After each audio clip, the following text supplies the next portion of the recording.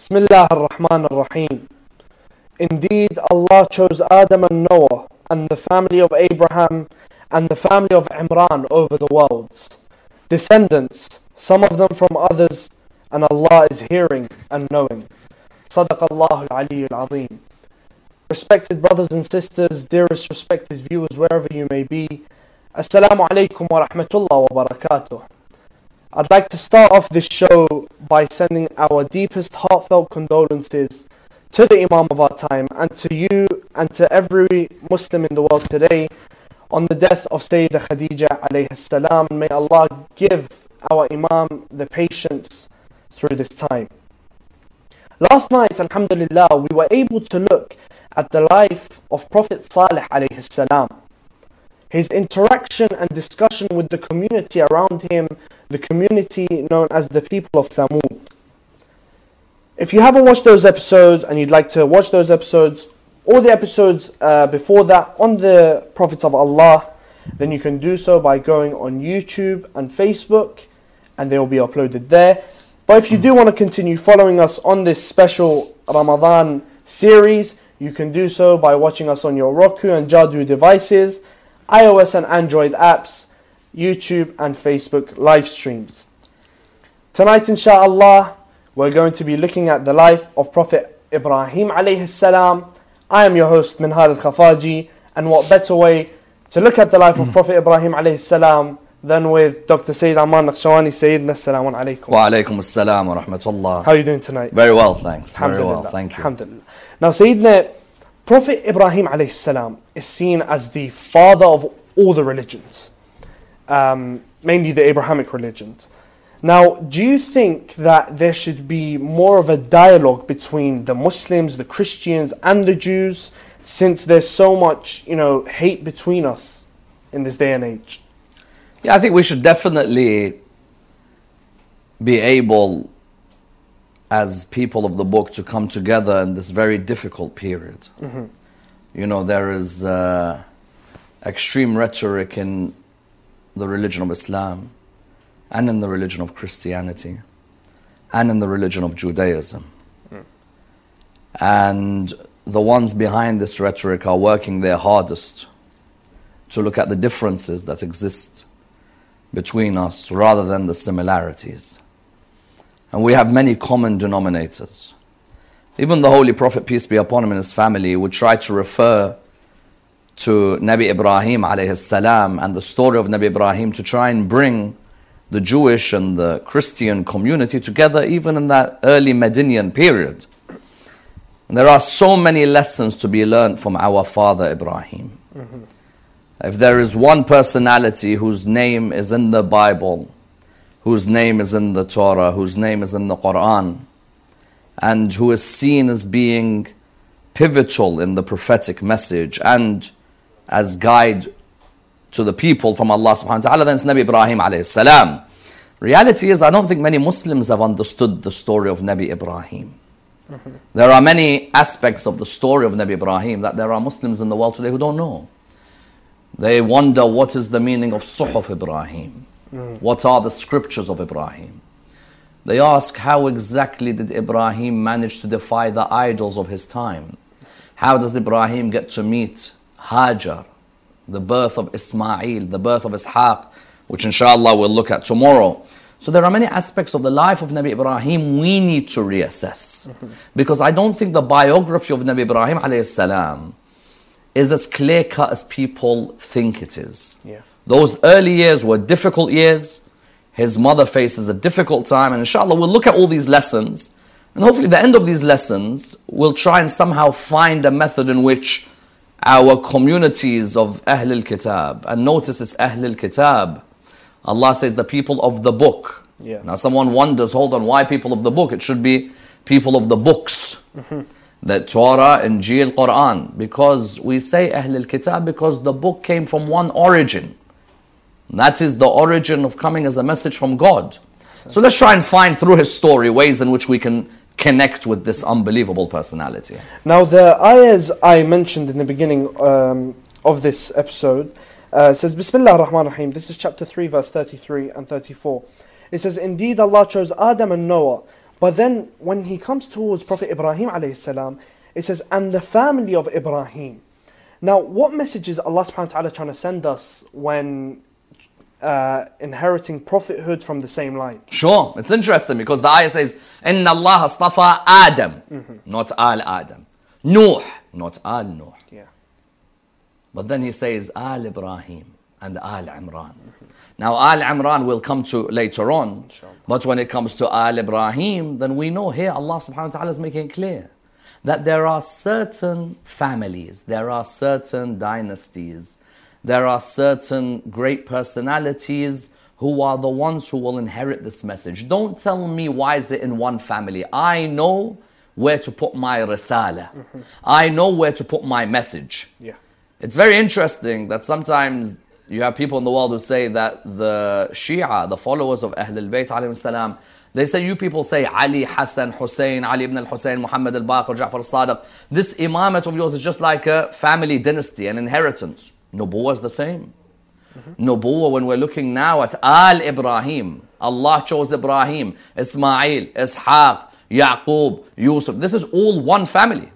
So therefore, it's not just a matter of anybody from that family. They have to be righteous individuals. As we'll see in the famous ayah, لا ينال أحد الظالمين. My covenant of guidance will not reach the one who is an oppressor from your line. However, do not ever bring this excuse that Khilafah or Nubuwwah should not belong to one tribe or one family. Because after the Prophet, peace be upon him, his family died, there were people who said, this Khilafah, this Nubuwwah shouldn't be with Bani Hashim. They already had Nubuwwah, they can't have Imamah as well or Khilafah. But you go against the Quran. The Quran says, إِنَّ اللَّهَ اصْطَفَى آدَمَ وَنُوحًا وَآلَ إِبْرَاهِيمَ. Al Ibrahim, meaning that there is a particular family who look after this risala. And that's why it's not surprising when you see Muslims in the world. Allahumma salli wa sallim wa barik ala Sayyidina Muhammad wa ala alihi kama sallaita ala Ibrahim wa ala alihi. Therefore there is a connection where Allah subhanahu wa ta'ala chooses particular lines to look after his message. Yes. Now, all of our prophets, all of the prophets of Allah, they lived through oppressive leaders. Now, Prophet Ibrahim alayhi salam lived at the time of a leader by the name of Nimrod. Who was he? Because the Quran has a habit of mentioning powerful kings and queens and whatnot. Yeah, the Quran does mention some really powerful personalities in history. I can't say they're all bad, because the likes of Sheba was a wonderful queen. Sulaiman, powerful. Dhul Qarnayn, powerful. And here you have another powerful personality. Nimrod. You'd be hard pressed to find a person who had as much power as him. Known as the first person to have ever minted gold and silver coins. Okay. So for us, gold and silver became part and parcel of our lives, part and parcel of our industries. But he was known as the first to have minted the gold and silver coins. Extremely powerful personality. And imagine the irony of all ironies, that his closest advisor was Nabi Ibrahim's uncle, Azar. Okay. Azar was the advisor to Nimrod. Nimrod, because he had become such a powerful king, unlike Dhul Qarnayn and Sulaiman, who were humble, unlike the Queen of Sheba, who was humble, his arrogance overtook him. Yeah. He started saying, I'm not just a king, I am God. Astaghfirullah. Now, Fir'aun mentions this within the Holy Quran, Ana Rabbukum al-A'la, which we will come to later. But he as well says that I am God, and all of you should worship me. Azar, Ibrahim's father's brother, used to look towards the stars to try and see whether the stars were giving any messages. Now, this area of astrology, there is a certain number of hadiths that say there is a truth to the study of the stars, although not, if you're getting it from someone fallible, then you're not going to get the exact answer. However, what you have is that Azar is looking up at the stars, and he turns around to Nimrod. He says to him, I think you're in trouble. He says to him, what do you mean?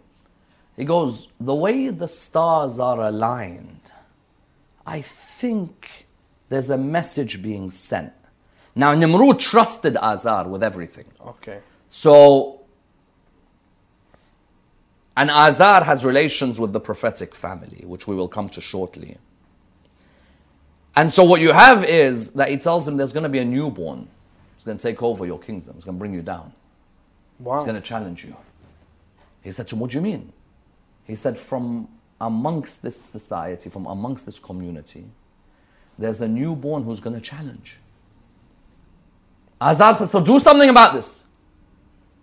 Make sure that we find out every single husband, wife in the community. Tell them that they cannot come together. I don't want no newborn being born. Now you imagine this person who calls himself God doesn't know how to do this himself. This is the irony. When someone calls, when you call yourself God, Subhanallah. or you call yourself a representative of God. Let's say you're not God. Say you're an imam who represents God. When you don't have certain abilities, how can you tell the people that you are the rep of God or that you are God? He tells him, listen, go and make sure the husbands and the wives do not sleep with one another for a certain period of time. I don't want to see a newborn born. Wow. He said, so nobody from these families, no couples are allowed to be with each other. He said, look, those who are related to us are not going to backstab us. Subhanallah. Okay. So your brother, if he's married to somebody, let them continue. Your cousin, if he's married to somebody, let them continue. However, those who aren't close to us, make sure that there is an announcement that's made that a punishment will be meted out by the God of the people against them. Wow. So this Azar was the closest person to who? He was the closest person to Nimrod, but he was also the uncle of Prophet Ibrahim alayhi salam. Ibrahim. Now, it's good that you cleared that up, because when you, in previous episodes, you were asked the question whether Prophet Ibrahim's father was a kafir. But alhamdulillah, you cleared that up for the viewers. Now, because surely we can't have a prophet of Allah whose father... This is interesting because many people ask this question. Nabi Ibrahim alayhi salam, the Quran says that when he speaks to a person by calling him Ab. But that person is an idol worshipper. Therefore they say, was Azar the uncle of Ibrahim or was Azar the father of Ibrahim? We believe no. The father of Nabi Ibrahim was called Tarah. The uncle was called Azar. Someone who raises you from a young age, if your dad's died, you'd refer to him as Ab. If your dad died and your uncle raises you, you start calling him Papa, Baba, Abi, correct? Yep. So what you have is, number one, we don't believe that Azar was the uncle, was the father. We believe Azar was the uncle, the one who used to construct the idols for the people. Yeah.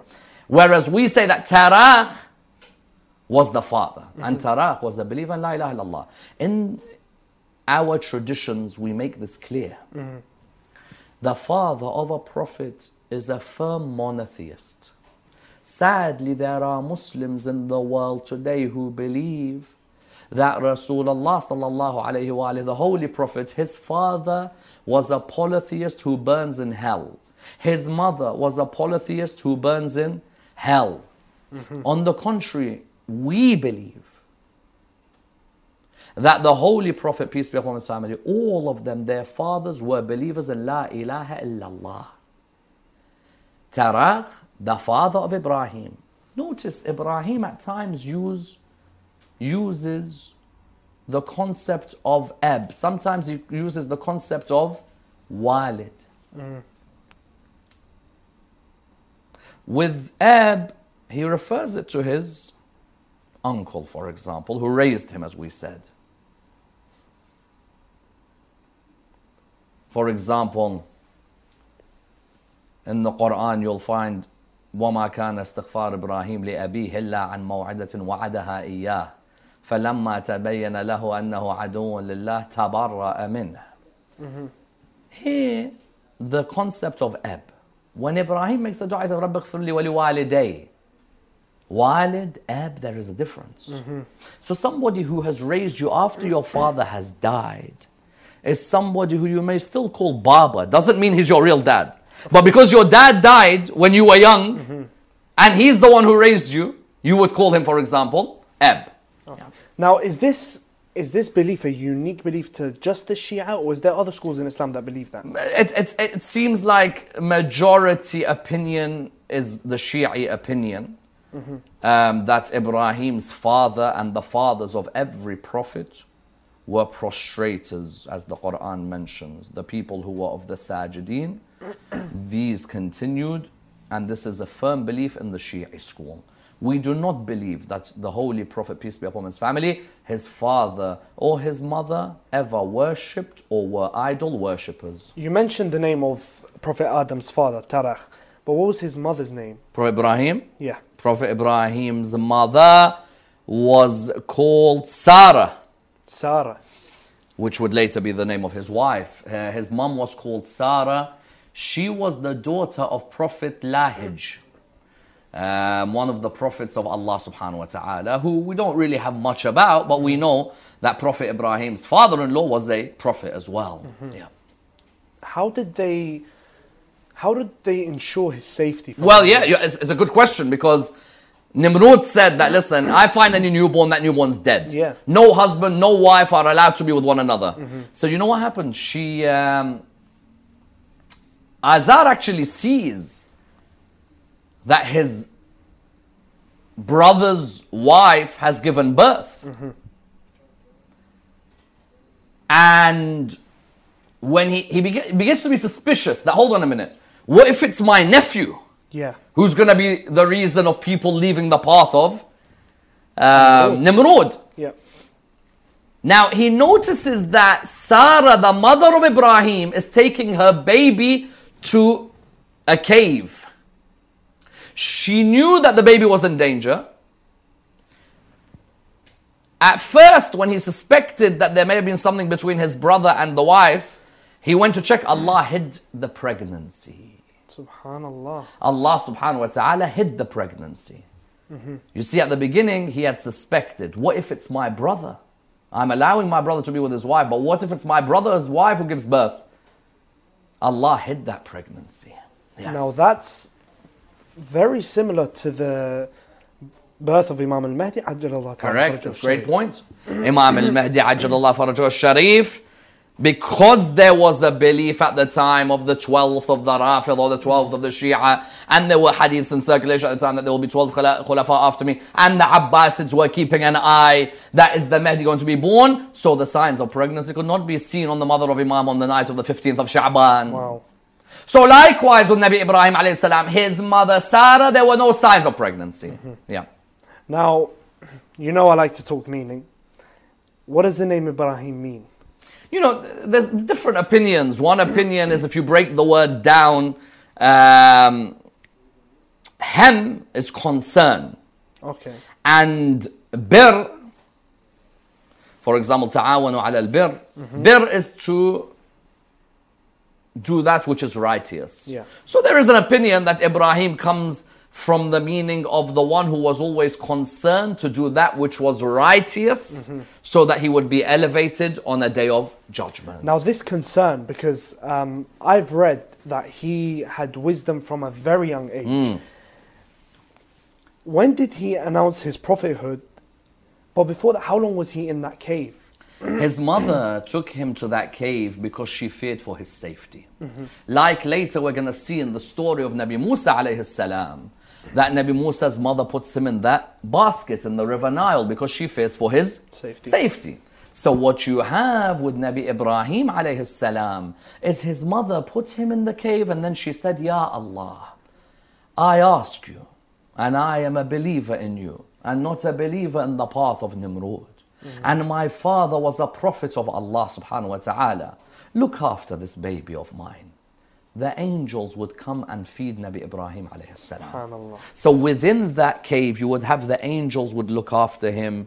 You would have food being sent down from him. Now someone might say, how could the angels be coming? Well, the angels used to bring food to Maryam alayhi salam. So why can't they bring food to Nabi Ibrahim alayhi salam? So the angels used to be the ones who used to come they used to look after him, and he used to sit there in the cave. I would say that Nabi Ibrahim, according to most ahadith, lived in that cave. Now, listen, Azar wasn't stupid as well, because you know, if you're going to give birth, your pregnancy may be hidden, but you can't hide a baby within the house. So Azar had begun to ask questions. Eventually, he found Ibrahim in the cave. But Sarah said to Azar, she said, look, he is in this cave, but I promise we'll leave him here. If he stays alive, he stays alive. He dies, he dies. He's not going to come and make contact with anybody. Azar left them. Until around the age of 13 to 15. Nabi Salih was a prophet at which age we said yesterday? Nabi Salih was 16. And you find that with Nabi Ibrahim alayhi salam, between the age of 13 and 15 is when he eventually emerges from that cave to come back into the middle of that region that had known his parents so well. And I've heard that he goes to his uncle Azar and he questions him about the idols that they've carved. Well, remember, his uncle is the one who constructs idols. This guy was minting it, because this guy was the advisor to God. Astaghfirullah. And he was at the same time the person who was making gods for people to worship. So he was minting it. And you know, subhanallah, sometimes there are people who subjugate the masses with idols, but while they are making money on those idols. You know why this story was affecting Mecca? We always say every prophet's story is related to something that's happening in the life of Rasulullah in Mecca or Medina. Because Abu Sufyan was making a killing from constructing idols. People come to visit the idols. When they don't have enough money, he says, you want to borrow money from me? Borrow and I'll charge you interest every day that you're late. So this Azar, he was the person who was carving these idols. He had this big company. And now when Nabi Ibrahim emerges finally from living in that cave, caves always have a fundamental position with prophets, you know, with the Holy Prophet, peace be upon him, his family, with Ghar Hira, with the people of Ashab al-Kahf, and so on. So what you have is, Nabi Ibrahim comes back into town. When he comes back into town, he begins to look at these people bowing before idols. And he's looking at them, and you can imagine this Nabi of Allah subhanahu wa ta'ala has not been mixing with the people for a long time.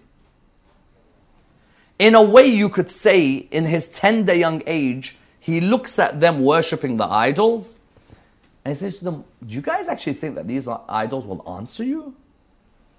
They're like, who are you? He's like, well, I'm one of you. I've grown up here, but why are you guys bowing before stones? Are you really bowing before a stone? Now someone might say, hold on, you Muslims bow before this big black cube called the Kaaba. Yeah, but we don't worship that as God. Of course not. That Kaaba brings the uniformity between colors of people around the world, red, black, white, all of our different colors. We pray to Allah subhanahu wa ta'ala in uniformity. Inshallah. But none of us look at that stone and say that is Allah subhanahu wa ta'ala. Or it's an image of Allah subhanahu wa ta'ala. So he begins, and people are like, who is this guy? Where's he been? Because remember, Nabi Ibrahim's been in a cave for how long? 13 years, 15 years. So people are wondering, who is this guy? His uncle, you can imagine, suddenly comes, hey, come here. Who are you talking to? Because his uncle's thinking, hold on a minute. Firstly, these people don't know who you are. Secondly, they beat the living daylights out of you. Thirdly, cha-ching, cha-ching. You know, my money is getting affected when you start talking to people like this. That idol, I don't care if it's a stone. I make money of people donating to that idol. So he pulls Nabi Ibrahim away. When he pulls Nabi Ibrahim, Nabi Ibrahim's mother Sarah, who some believe that after Terah died, Azar married Sarah, the mother of Ibrahim. Some believe this. I think it's open for debate. Now, anyway, he tells her, Sarah, what is this? What's this Ibrahim talking about? She's like, he's young. And it must have just come as a surprise to him. And you find that he suddenly started to go out elsewhere. he started to see people worshipping the sun, some were worshipping the moon, some were worshipping the planets, some were worshipping idols. And he come up to him and say, excuse me, do you really believe that idol's going to help you? And he'll be like, yeah. No, but how? If you just picked up something and broke it, it can't do anything for itself. How's it going to help you? People used to look at him and say, well, maybe it's just a kid, leave him alone. Yeah. Wow. Next. Sayyidina, you love to mention the word Shia. Now, Yes. in the previous nights, you said you can't say, people say you can't say Shia. In chapter 37, verse 83, it says, Bismillah ar-Rahman ar-Rahim, وَإِنَّ مِن شِيعَتِهِ لَإِبْرَاهِيمَ. And indeed, among his kind was Abraham. What is the meaning of Shia? وَإِنَّ مِن شِيعَتِهِ لَإِبْرَاهِيمَ means that Nabi Ibrahim was one of the followers of Nabi Nuh alayhi salam. Therefore, Allah subhanahu wa ta'ala used the word Shia to say that he is of the party of Nuh, the group of Nuh. And therefore that term can later on refer to a theological group. If you hear someone's called Shi'at Ali, that means that they are the party of Imam Ali in believing that Imam Ali is the rightful successor of the Holy Prophet as the first Caliph of Islam. And there might be others who are Shi'at Fulan wa Fulan. Ahsantu Sayyidina. Dearest viewers, do join us after the break as we continue looking at the life of Prophet Ibrahim alayhi salam. Wassalamu alaikum wa rahmatullah wa barakatuh.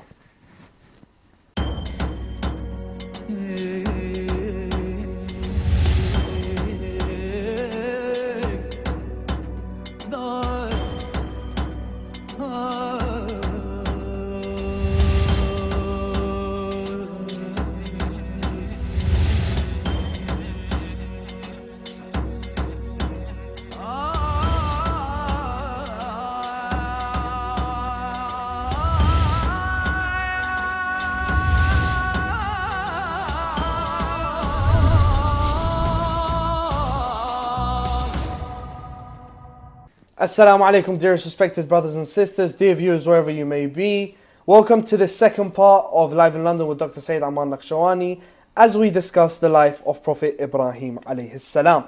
Now Sayyidina, Prophet Ibrahim, when he's come down, before the break we mentioned that Prophet Ibrahim, he goes to these people who were, praying to the sun and the moon and the idols, and they were talking about, he was asking them, Yes. what are you doing? So when he first sees the temple of idols, how does he react? Now in chapter 6 verse 74, it says, Bismillah ar-Rahman ar-Rahim, and mention, O Muhammad, when Ibrahim said to his father Azar, do you take idols as deities? Indeed I see you and your people to be in manifest error. And in verse 75 it says, and thus did we show Ibrahim the realm of the heavens and the earth, that he would be among the certain in faith. So when the night covered him with darkness, he saw a star. He said, this is my Lord. But when it set, he said, I like not those that disappear. And when he saw the moon rising, he said, this is my Lord. But when it set, he said, unless my Lord guides me, I will surely be among the people gone astray. Now, he calls the planet, the sun, the moon, God. Did he sin? As in, wouldn't this be considered a form of shirk? No, whoever says this has not understood prophethood. And whoever says this has not understood the meaning of isma. There are Muslims in the world who believe Nabi Ibrahim cannot give us shafa'ah, intercession, on the day of judgment. Because they say that Nabi Ibrahim worshipped the moon and the sun and the planet Venus for a certain period of his life. And therefore, because of this, they have a question mark on his asma. Others have question mark on when he asks Allah, how do you raise the dead and make them alive? So we reply that no, a rhetorical question. I see you worshipping the moon. I say to you, this must be God. You're like, yeah, this is God. Yeah, but who created the moon? The moon is an effect. There must be a cause. The moon did not just come out of nowhere. Who is the creator of the moon? So you're giving me the effect. I'm asking you for the cause. Of course. I come to a group of people who worship the sun. I ask them, this is God. Say, yes, this is God. Who put the sun in its place? I come to a group of people who worship the planet Venus. This is God? They're like, yeah, this is God. Who created the planets in this way? They are a creation, there must be a creator. They are a possible existent, there must be a necessary existent. They are an effect, there must be a cause. Yep. All of these different philosophical theories that have been given in history. And even until today, if someone throws something and says, this is how the world started, I'm like, yeah, but who put that in its place? Until he says, إِنِّي وَجَّهْتُ وَجْهِي لِلَّذِي فَطَرَ السَّمَاوَاتِ وَالْأَرْضِ. I turn not to the samawat and earth. I don't worship the samawat and the earth. I worship the one الَّذِي فَطَرَ السَّمَاوَاتِ وَالْأَرْضِ. The one who originally created the heavens and the earth. Those of you who worship the sun. There are certain demonic groups that do worship the sun. You can see in their lyrics and music very clearly. Okay, you worship the sun. Who put the sun in its place? The sun created, the sun will die. The moon is created, the moon will die. But who is الحي الذي لا يموت? Allah subhanahu wa ta'ala. بيده الخير وهو على كل شيء قدير. So therefore those who say Nabi Ibrahim alayhi salam came to the people worshipping the sun and the moon and the stars, that means he worshipped. No, this is a rhetorical question. Many times in our own discussions, we say something rhetorically. We don't expect you to answer. We're trying to make you rethink. So at this stage, not only is he clashing with the idol worshippers, he's now clashing with those who are taking the cosmos as the be-all and end-all. Now you mentioned before the break that Azar lost it when Prophet Ibrahim came and he was questioning the idols and, because it was business for him. Now we see in chapter 19 verse 46 and 47, it says, Bismillah ar-Rahman ar-Rahim. His father said, have you no desire for my gods, O Abraham? If you do not desist, I will surely stone you. So avoid me a prolonged time. And then Abraham said, peace will be upon you. I will ask forgiveness for you of my Lord. Indeed, he is very gracious to me. What does it teach us about Salat al-Rahim? One of the best examples of Salat al-Rahim in the Quran is Ibrahim versus his uncle. قال أراغب أنت عن آلهتي يا إبراهيم لئن لم تنتهي لأرجمنك وهجرني مليا. He said, are you trying to turn people away from those idols that I'm minting? If you don't stop, لأرجمنك rajim, I'm going to stone you to death. وهجرني مليا. Now, when your uncle says something like that to you, it's hard to keep your akhlaq, isn't it? If your uncle turns around to you and says, you do that one more time, I'm going to slap you. Of course. You do that one more time, I'm going to stone you. You do that one more time. But subhanallah, the prophets of Allah are tested with Salat al-Rahim to be role models for us. It's not easy for us to maintain Salat al-Rahim. Relations with one's womb relatives. You've always got the odd cranky uncle. You've always got the odd rude cousin. You've always got the odd boring so-and-so. But they are your family members. Whoever shows mercy to his relatives, Allah will show mercy to them on the day of judgment. And whoever is bad to their relatives, then they're not going to expect the mercy of Allah on that day. Therefore, Islam wanted to show example with Azar and Ibrahim. When he says to him, قَالَ أَرَاغِبٌ أَنْتَ عَنْ آلِهَتِي يَا إِبْرَاهِيمُ لَإِن لَمْ تَنْتَهِ لَأَرْجُمَنَّكَ وَهْجُرْنِ مَلِيًّا. When he says that, the reply could be, you know what, let's take this outside right now, me and you. Right now, let's go. Yeah? Or the reply could be, you know what, I'll punch you. Easy. There are many cousins who have punched each other. There are many nephews, uncles, aunts who have slapped each other.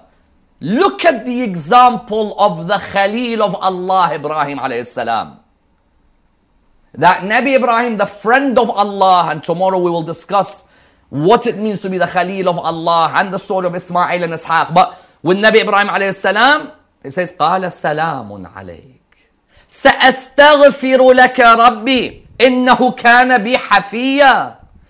He says to him, in his tender young age, but this unbelievable maturity that the prophets of Allah are given at that young age. He says to him, peace be upon you. Do you know how difficult it is to maintain akhlaq with a relative who's rude to you? You know, people talk of Jihad nafs, that is probably the biggest jihad you can have as a human being. Maintaining akhlaq with an arrogant relative, with a rude relative. You know, sometimes people have got the most wealth, brilliant education, they have everything in life, but Allah tested them with one family member. A family member who's abrasive, a family member who's rude, a family member who shows no humility. Ibrahim could have easily turned around and lashed out at his uncle. قال سلام عليك. Not just سلام عليك. سأستغفر لك ربي. I will ask my Lord to forgive you. إنه كان بحفيظ. He has been so kind to me. So this example for us is a beautiful example that it doesn't matter who you are, prophet of Allah, not a prophet of Allah, you could still be tested at any moment with a family member. But Sayyid, what if, let's say, my uncle is not a Muslim? Do I still talk to him? Yes, he has the right that he is still your uncle, even if he's not a Muslim. Your uncles, Hindu, Sikh, Buddhist, Christian, Jew, they are still your uncle. They have a haqq over you that you still talk to them, no doubt. How about if they're not a believer in God, let's say? Does not matter. They don't believe in God. Have they disrespected God? Have they mocked God? Are they mocking the religion? That's a different story. But if they haven't mocked, they haven't disrespected, there's nothing wrong there. How about if they don't want to talk to me, let's say? If they don't want to talk to you, main thing is that you maintain a salam. You don't need to go further. If they don't even want to reply to the salam, that's between them and God on the day of judgment. And it's a long day of judgment according to the hadiths. When someone says salam alaikum to you and you just turn away. Yes. Ibrahim's uncle is saying to him, لَأَرْجُمَنَّكِ, he replies, salamun alaikum. So that's a lesson for all of us. Yeah. So what you have here is, if my uncle doesn't even say salam to me, I could say salam. Even just asking about them. Even doing dua for them in Salat al-Layl, in Namaz al-Shab. You know, sometimes in Salat al-Layl, you're thinking of people you're doing dua for. Sometimes people pop up who you don't necessarily like, and you're like, what are they doing here tonight? I don't like this guy. You have to read a dua for them. If you at that moment can read a dua, you've mastered jihad and nafs. That you are praying for them while they think that there's still animosity between you. SubhanAllah, because, you know, the reason I ask those questions is because this is something personal to me. Because, you know, I have an uncle who's just like that. Now, back to Prophet Ibrahim alayhi salam. Who were his first, we can say, Shia? But Shi'at Ibrahim, I would say the first ones were his cousins, a brother and sister by the name of Lut and Sarah. Subhanallah. Nabi Lut, who we will come to later, Nabi Lut alayhi salam was the cousin of Nabi Ibrahim. And his sister Sarah would later become the wife. These were the first followers of Ibrahim alayhi salam. Naam. Now, with any prophet of Allah, our prophets all seem very passionate when preaching. Was Prophet Ibrahim the same? I think he was actually over passionate in his. Really? And when I say over passionate, I remember reading a hadith where Allah subhanahu wa ta'ala has a conversation with Ibrahim, telling that even when you do see members of your community do wrong, don't lash out at them there and then. He apparently had seen this couple who had engaged in an adulterous relationship. And at that moment, he comes and tells them, how dare you be in this adulterous relationship, this, and so on. And Allah tells him, Ibrahim, those are my creations, not yours. And even if they have gone towards that direction, leave them to talk to me. I know their circumstance. Hold back a bit and think twice about the moments when you're going to say something. Yeah. I think there's a maturing Ibrahim in his story, I must admit. You know, Nabi Ibrahim is one of the Ulul Azm. They are already on an extremely high pedestal. But I think Nabi Ibrahim, there are moments of maturity for him. You know, we're looking at the very young Nabi Ibrahim, and I think that's in stark contrast to the elder Ibrahim. Now, Sarah was very dear to him. We read in narrations that she was very dear to him. What was she like when they first got married? Rich, wealthy family she came from. Very wealthy. And she did something which was amazing. Her inheritance that she got from her family, the wealth, she gave it all to Nabi Ibrahim. And she said, if this helps your risala, and it helps the message flow and continue, then it's better that I give it to you for you to spread the word of Allah subhanahu wa ta'ala. So yeah, she came from a very wealthy background and was very loyal to him, as we now come to the moment where he faces Nimrod's wrath. Yeah. Now, the story that Prophet Ibrahim is arguably most famous for is the Festival of Idols. This major move that he makes, could you touch upon it? He's been very open in saying that, these idols that you worship cannot harm you, cannot benefit you, and so on. People are like, he's young, don't listen to him, he's young. They know his uncle's in a powerful position. Sometimes his uncle's position was the only thing saving him from being killed. They used to have this festival they'd all go to. They asked him, well, why don't you come? One narration mentions that he said, I'm ill, I cannot make it. And the narrations mention that he went towards their temple. That these people were so submerged in idol worship. There was no such thing as Allah Rabbil Alameen anymore. It was human beings who were being deified into idols. And he knew that the only way to make them reflect, and because this was an extreme case, this is not a normal case. Listen, if you see people worshipping idols, you don't just go and smash their idols. But in this case, he felt that the message of Nuh alayhi salam, which now it was the Suhuf of Ibrahim that became the guide towards people, towards man. And unless he made these people come out of their slumber and awake, then there would be generations that would be deviated away from the path of Allah subhanahu wa ta'ala. So what he does, he goes to the temple, he breaks every single idol except the biggest one. And what he used to smash all the idols, he left it on the biggest one. Now when everybody came back, they saw all of their idols and start crying because they're thinking, you know what, God's dead. God's dead. God's dead. God, who's the all eternal, dead. So when they saw this, it's like Nietzsche all over again. So when they saw this, you'd think that they'd rethink, how, if that's God, how can it not protect itself? Exactly. Surely it'd be able to protect itself. Instead they were like, who's done this? Who's done this? Our gods have died. One of them said, قالوا سمعنا فتى يذكرهم يقال له إبراهيم. There was that youth, Ibrahim. He is the one. And so they started to go looking for Ibrahim alayhi salam. When they started to go looking for Nabi Ibrahim alayhi salam, they bought him. They said, listen, did you do all of this? Did you break all those idols? He said, ask the big one. If the big one can speak. They just looked at the big one. They looked at each other. And they knew at that moment Ibrahim had got them. At that moment, some join him. Okay. Because they're thinking, hold on a minute. The biggest one, he never smashed it. We're asking him, did you do it? Well, why don't you ask the God? Exactly. Ask God. Absolutely, yeah. A human being, when they don't want to come towards the path of God, will make a million excuses. They know the truth.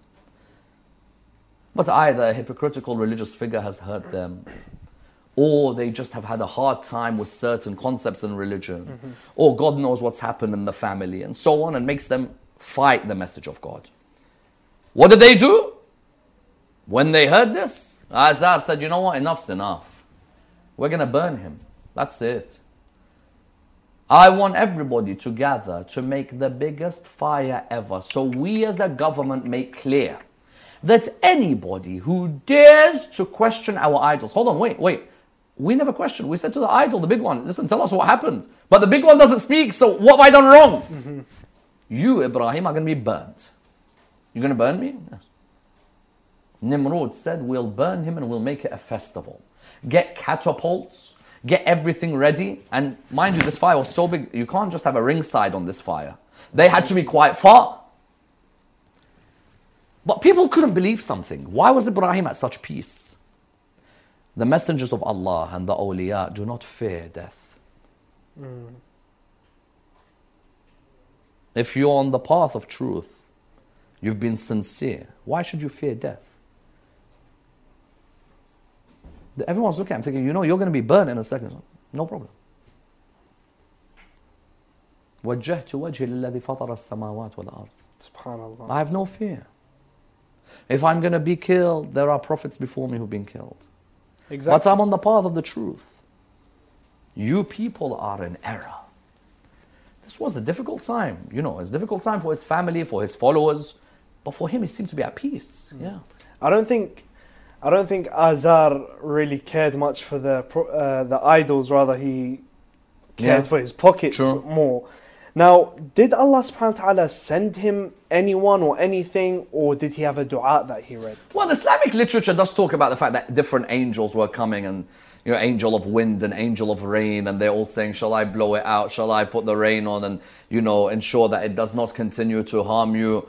They say that Jibreel even was going to come and help him, and I'd say the only way Jibreel did help him, and a dua which he would recite, a statement that he would recite while in the fire, would be continuously salawat on Muhammad and Al Muhammad. Subhanallah. Allahumma salli ala Muhammad wa Ali Muhammad, when he was there. Because he knew that the most beloved to Allah subhanahu wa ta'ala are Muhammad and Al Muhammad. Ahsan. The Holy Prophet and his family. And nothing burns away difficulties you're facing in life like continuous salawat, especially in the holy month of Ramadan. Try as much to do salawat as possible. You're in your car driving, don't listen to some nonsense in this holy month. Try and just do salawat as much as you can. You know, if you're just sitting there at home relaxing after iftar, try and just throw 50 salawat in, 100 salawat in. Nabi Ibrahim, what made him become at peace in the fire of Nimrod was to remember Muhammad and Al Muhammad. Like Nabi Nuh alayhi salam with Safina, when he said بِحَقِّ Muhammad wa anta al-Mahmud. Like Nabi Adam alayhi salam, the common denominator of the Ulul Azm was for them, the pinnacle was Muhammad and Al Muhammad. Salawatullah wa salamu alayhi. They were the axis around which all of the blessings of Allah subhanahu wa ta'ala emanated to mankind. And this is in Shi'i literature, but also in non-Shi'i literature as well, where the idea of the awliya, the idea of the aqtab, the idea of the poles on the earth were seen as Al Muhammad salawatullah wa sallam. And that's where we see the famous ayah, Ya naru kuni bardan wa salama. Oh fire, be a place of what? Coolness. Now, if you make the fire cold, Ibrahim will freeze to death. Wa salama, and peace. Not just bardan. Al-barad, people will be like, listen, I'm freezing here. Bardan wa salama. Wow. And that is what made all of them astonished. Yeah. Every time, I don't mention this, but every time you mention the stories of the prophets and how they all say, Allahumma salli ala Muhammad wa ali Muhammad, just shivers, literal shivers.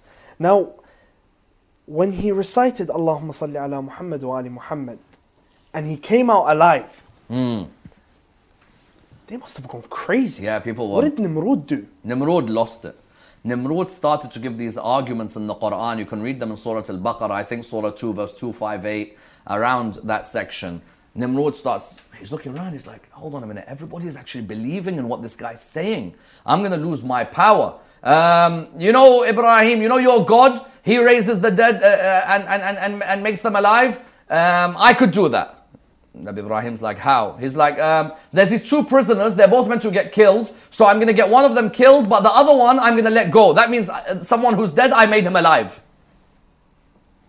Yeah, buddy, what are you chatting about? You having a laugh? No. What are you chatting about? This Nimrod lost it. Then Nabi Ibrahim's like, my Lord is the one who raises the sun from the east, raise it from the west. At that moment, Nimrod was like, okay, forget about this. You know what, you guys can go away safely. And at that period, people started to join. You know, the later lines of Shu'aib and Ayyub and so on, you know, those tribes, they all start coming towards Nabi Ibrahim alayhi salam, yeah. I mean, who wouldn't join him just to see someone chilling there in the fire? Like, you know, it would be an amazing sight to see somebody just chilling in fire. And you're just looking and you're thinking, yeah, I think he's a prophet of God, because that fire would burn everything, but he's just enjoying, tasting the pleasure of one who relies on Allah in every moment of their life. Now, where did he, after he left the fire, where did he leave to? Yeah, it's a long story, because, you know, tomorrow we continue with Ibrahim, Ismail and Ishaq. You know, he goes towards There's a few cities which are fundamental in the world today related to Nabi Ibrahim. One of them is Mecca, obviously. Of course. Another is Nasriya in the south of Iraq. Really? Yes, Nasriya is fundamental. Shout out to everybody from Nasriya. May Allah bless them all. Another is Kufa. And another is Hebron. So that whole area of, that whole stretch of Syria and Yemen, and that whole area becomes fundamental for Nabi Ibrahim and where him and his family head in that period. Now, Sayyidina, just a few questions coming in from WhatsApp. Yeah. Ali from Norway says, what are Suhuf Ibrahim? Suhuf Ibrahim. Suhuf Ibrahim are 20 scriptures. Which were given to Nabi Ibrahim alayhi salam. How many? 20. Moral lessons and wise sayings from Ibrahim as a guide to mankind. So in the Quran we do read of the Suhuf of Ibrahim and Musa. And so the Suhuf were 20 scriptures which were given to him. Ahsan. Another question coming in. Malak from Dearborn says, what are the codes of laws that Ibrahim establishes in relation to cleanliness and purity? Yeah, they're the laws of Abraham related to cleanliness. Okay, so they're related. Some are related to the head, some are related to the body. Okay. So in terms of related to the head, brushing the teeth, Nabi Ibrahim. Trimming the moustache. Some people have got the moustache which comes over their lips. Whereas Nabi Ibrahim would tell the people, cleanliness is seen in the trimming of the moustache. You have, for example, also trimming one's hair. You have also not keeping the beard too long. These are related to the head region, and also flossing, which our dentists will always tell us, make sure you floss, make sure you floss. Nabi Ibrahim, the codes of laws he had related to that. Then he had to the rest of the body. When you, for example, urinate feces, you have to use water to purify. And I know there are people who make fun of Muslims because the Muslims are known to always purify themselves when they use the bathroom. We're following what Abraham taught. Exactly. So we have that ghusl after intercourse. Yes, the ceremonial washing. Trimming one's nails. Everybody was taught that. Removal of body hair. That there are certain nations that pride themselves on allowing their body hair to continue to grow. They don't shave it. It's disgusting, when there are people out there who are like, I enjoy having hairy armpits, or I enjoy having my pubic hair growing long and so on. And sorry if I'm just destroyed people's iftar, I didn't mean to. But there are nations who actually pride themselves that the more hair you have, probably to compensate for their lack of hair in other regions. Whereas no, he teaches the people clearly. And then circumcision on the 7th day, taught to us by Nabi Ibrahim alayhi salam. Sayyid, I'm sure the hunger people are going through right now in the month of Ramadan, nothing will ruin their I'm sure. They'll make it. We have another question that's coming from Zahra from Melbourne. She says, is it true, I've heard, that Nabi Ibrahim circumcised himself at the age of 80? 80.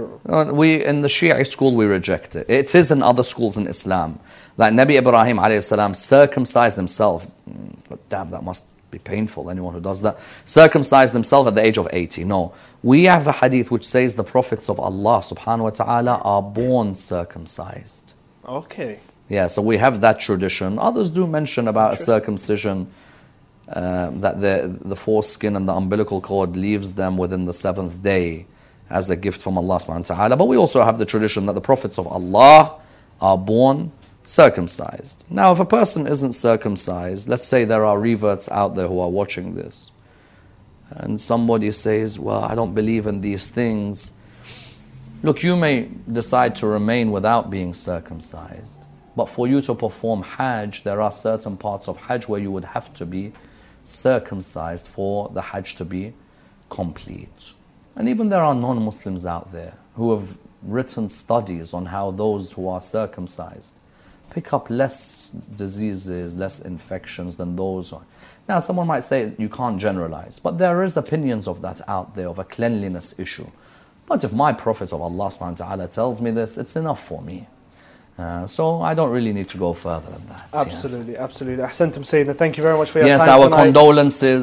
condolences to everybody out there on the demise of the greatest wife of the Holy Prophet, peace be upon his family, Sayyidah Khadija alayhi salam, one of the 4 women of Jannah, alongside Asya, Maryam and Fatima al-Zahra alayhi salam. May Allah grant us on a night like this her shafa'ah, and may Allah subhanahu wa ta'ala allow us to visit her grave in the land of Mecca, and inshallah ensure it comes back to its greatest glory. Ahsant Sayyidina, thank you very much. Thank you very much for the dearest viewers for tuning in to your favorite Ramadan series and show, Live in London with Dr. Sayyid Ammar Naqshbani. Tomorrow, inshallah, we'll be looking at the marriage of Prophet Ibrahim to his wives, Sarah and Hajar, and his 2 sons, Prophet Ismail and Prophet Ishaq, alayhim as-salam.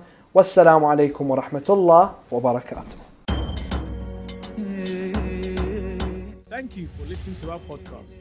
We encourage you to look at our audio library for more content on Quran, ethics, lifestyle and spirituality. Imam Hussein TV3, your gateway to Karbala.